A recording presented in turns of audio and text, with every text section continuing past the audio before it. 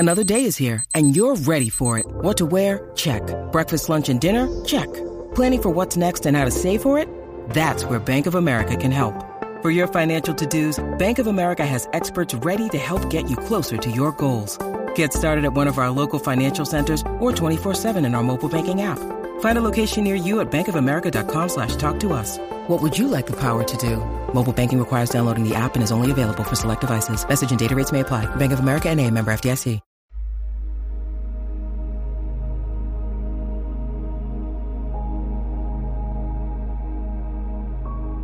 It's late Friday night, and you know what that means. It's time for our Tire episode. We've had a long week. It's time to relax. Close your eyes and listen as I tell you a story from Mark Twain called The 5 Boons of Life. In the morning of life came a good fairy with her basket and said, "Here are gifts. Take one and leave the others. And be wary. Choose wisely. Oh, choose wisely, for only one of them is valuable." The gifts were 5: fame, love, riches, pleasure, and death. And the youth said eagerly, "There is no need to consider," and so he chose pleasure. He went out into the world and sought out the pleasures that youth delights in, but each in its turn was short-lived and disappointing, vain and empty, and each departingly mocked him. In the end, he said, "These years I've wasted. If I could but choose again, I would choose wisely." The fairy appeared again and said, "4 the gifts remain. Choose once more, and all remember time is flying, and only one of them is precious." The man considered long, and then chose love, and did not mark the tears that rose in the fairy's eyes. After many, many years, the man sat by a coffin in an empty home, and he communed with himself, saying, "One by one they have gone away and left me, and now she lies here, the dearest and the last. Desolation after desolation has swept over me. For each hour of happiness the treacherous traitor Love has sold me. I have paid 1,000 hours of grief. Out of my heart of hearts I curse him. Choose again." It was the fairy speaking. "The years have taught you wisdom. Surely it must be so. 3 gifts remain. Only one of them has any worth. Remember it and choose warily." The man reflected long, and then chose fame, and the fairy, sighing, went her way. Years went by, and she came again, and stood behind the man where he sat solitary in the fading day, thinking, and she knew his thought. My name filled the world, and its praises were on every tongue, and it seemed well with me for a little while.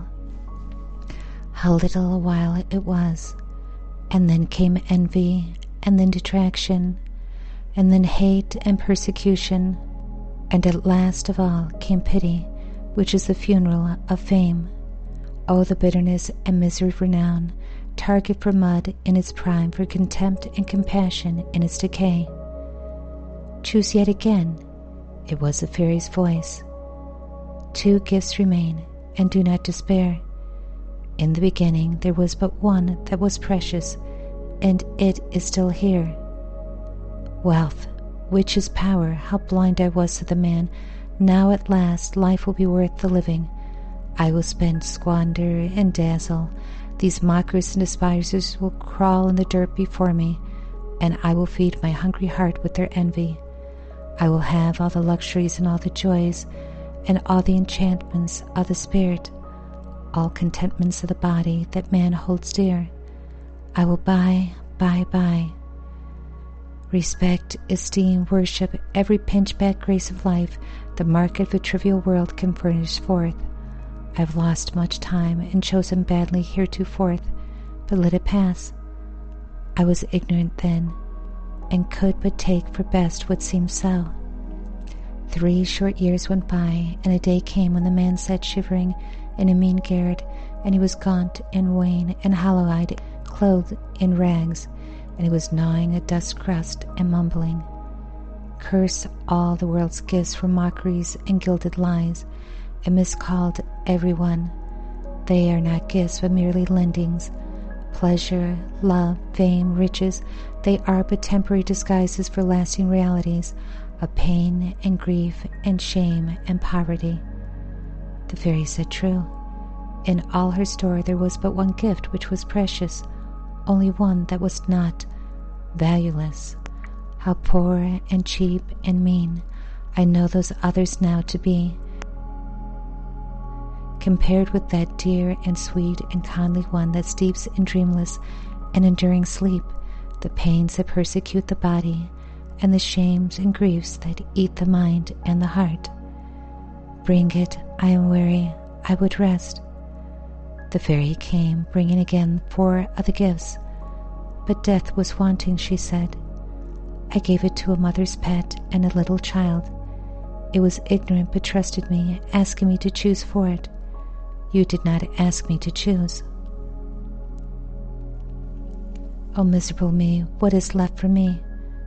What not even you have deserved, the wanton insult of old age. And so, this is the end of the short story by Mark Twain. Basically, it tells you that you have 5 gifts that you were given in life, and that throughout life you must choose wisely and never squander away your life. Good night.